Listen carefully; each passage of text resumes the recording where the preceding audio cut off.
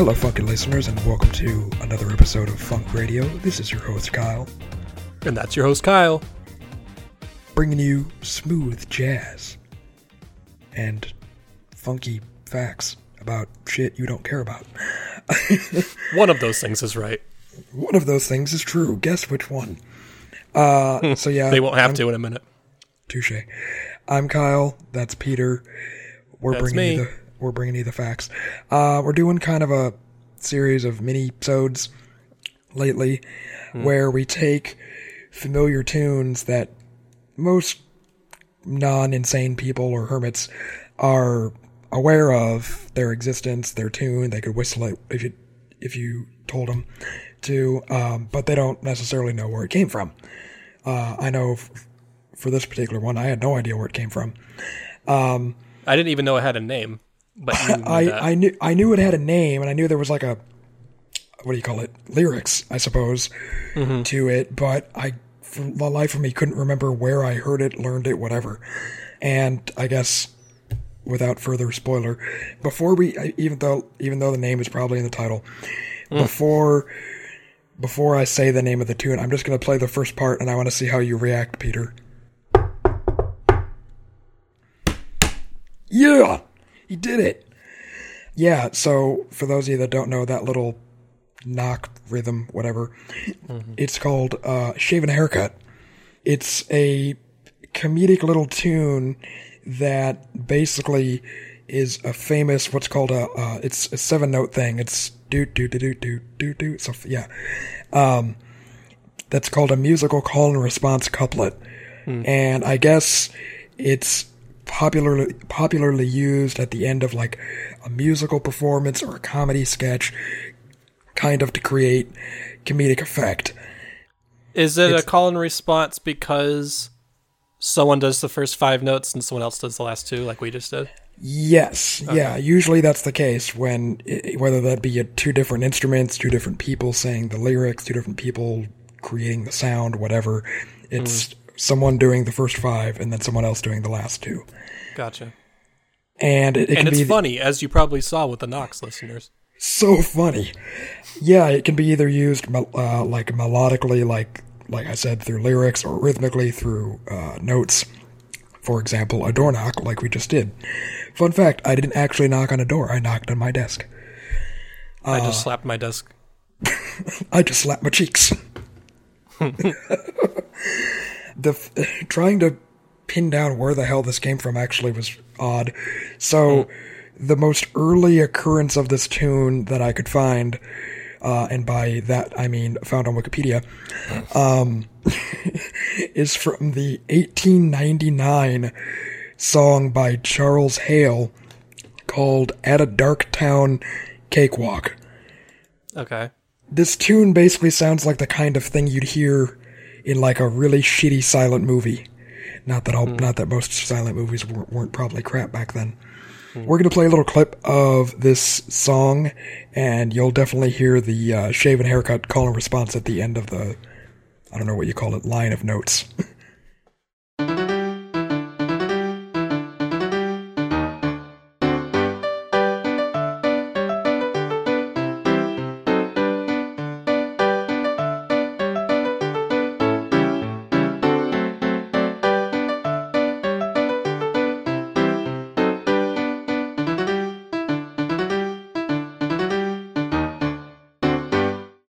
Well, that was fun.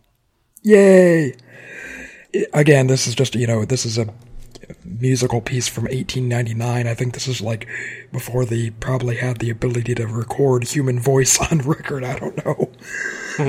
It's like, oh no, we can't do that yet. That's too advanced. There was other songs, throughout the 10s, 20s, and 30s that had this sort of call and response as well.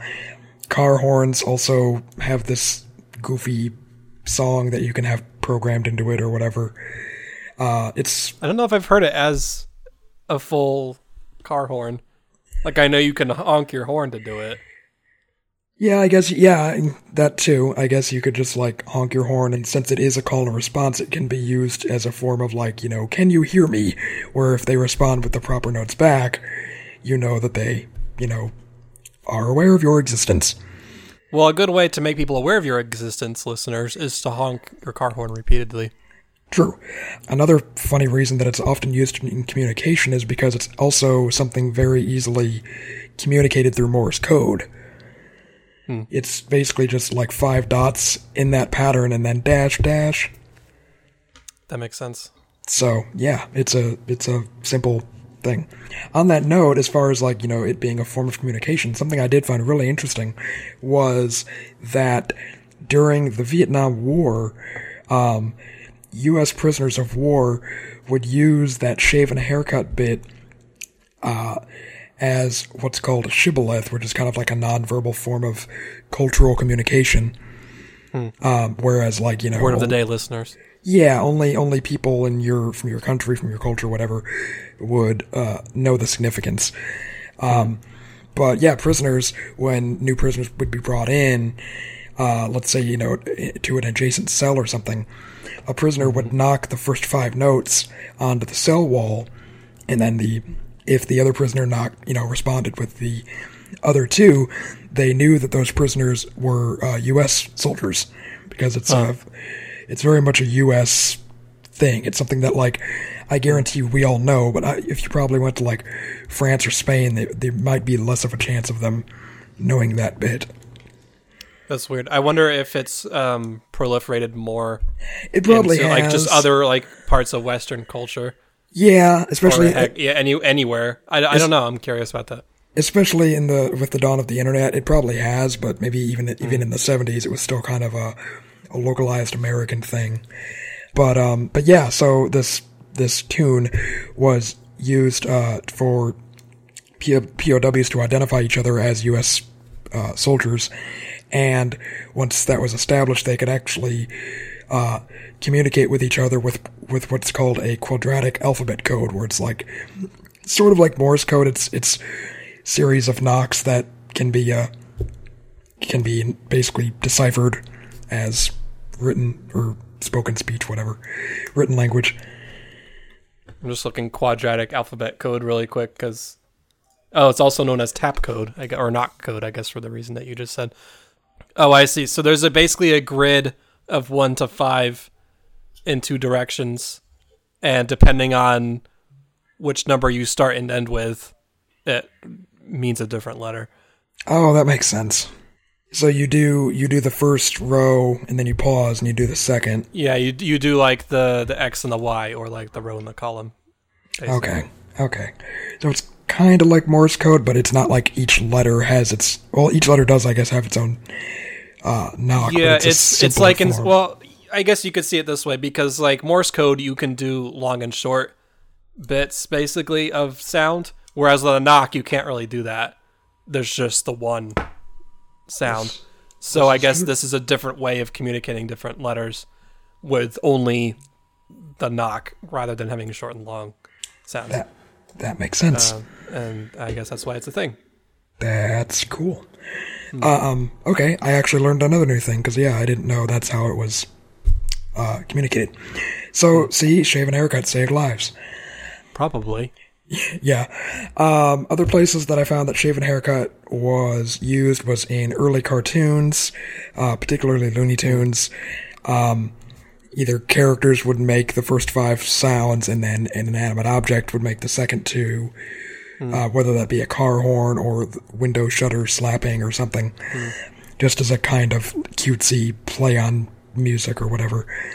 Those tunes were quite loony. Yes. It was used as an ending for many cartoon shows, sort of after the credits, kind of before they got Porky Pig to do the whole "that's all, folks." The funny thing is, because it was so prolific in early cartoons like Looney Tunes and Chuck Jones and stuff, decades later, that plot couplet device actually was used in the movie Who Framed Roger Rabbit by the antagonist Judge Doom, who is played by... Christopher Lloyd. Thank you. I totally just had a brain fart. Oh, I forgot he played that character. Yeah, played by Christopher Lloyd. And he tapped the first 5 notes of that song, with the idea being that tune characters can't resist finishing the line with the 2 bits part. Oh, I forgot about that. Yeah. Yeah. I gotta watch this movie again. I forgot how, like, adult it was. Yeah, it's been a long time since I've seen it. For some reason, I always think that the main guy, the non-animated guy in the movie, is Danny DeVito, and it's not, because he sounds just like Danny DeVito. Kind of looks like him, too. He's A also little bit, yeah. He also played Mario in the Super Mario Brothers movie. No shit. So you mentioned that the first, like, known occurrence of it is from that 1899 song? Yes. Is it possible that it existed before that, and, like, culturally it just made its way into that song that people now know, kind of? It's possible. Even Wikipedia basically said other songs from the same period also used the tune. So, there was another tune in 1911 called Hopscotch Rag that used it as well, that being obviously 12 years later. I wonder if Charles Hale sued them because they sampled it. It's the first known sample. Oh, God. Yeah, it says it was also used in, like, humorous sort of comedic songs of the time. Like in 1915, a comedian by the name of Billy Murray, not related to Bill Murray, was part of an American quartet, you know, those guys with the straw hats that sing weird. And there was a song they had called On the 515 that also had that call and response. Oh, okay. So. And when was that a thing? 1915. Okay. Yeah, basically, like, from turn of the century, I guess, is probably the best time to pinpoint it. So, yeah, old-timey songs used it a lot because it was funny to people back then. And then because a lot of, I think, obviously it made its way into silent films and then into cartoons, and a lot of early cartoons didn't really have dialogue, so they relied on musical cues. For comedy, this was obviously a very familiar musical cue for people. So it kind of just, you know, it progenited from there, I guess. All the way into our little podcast. Exactly.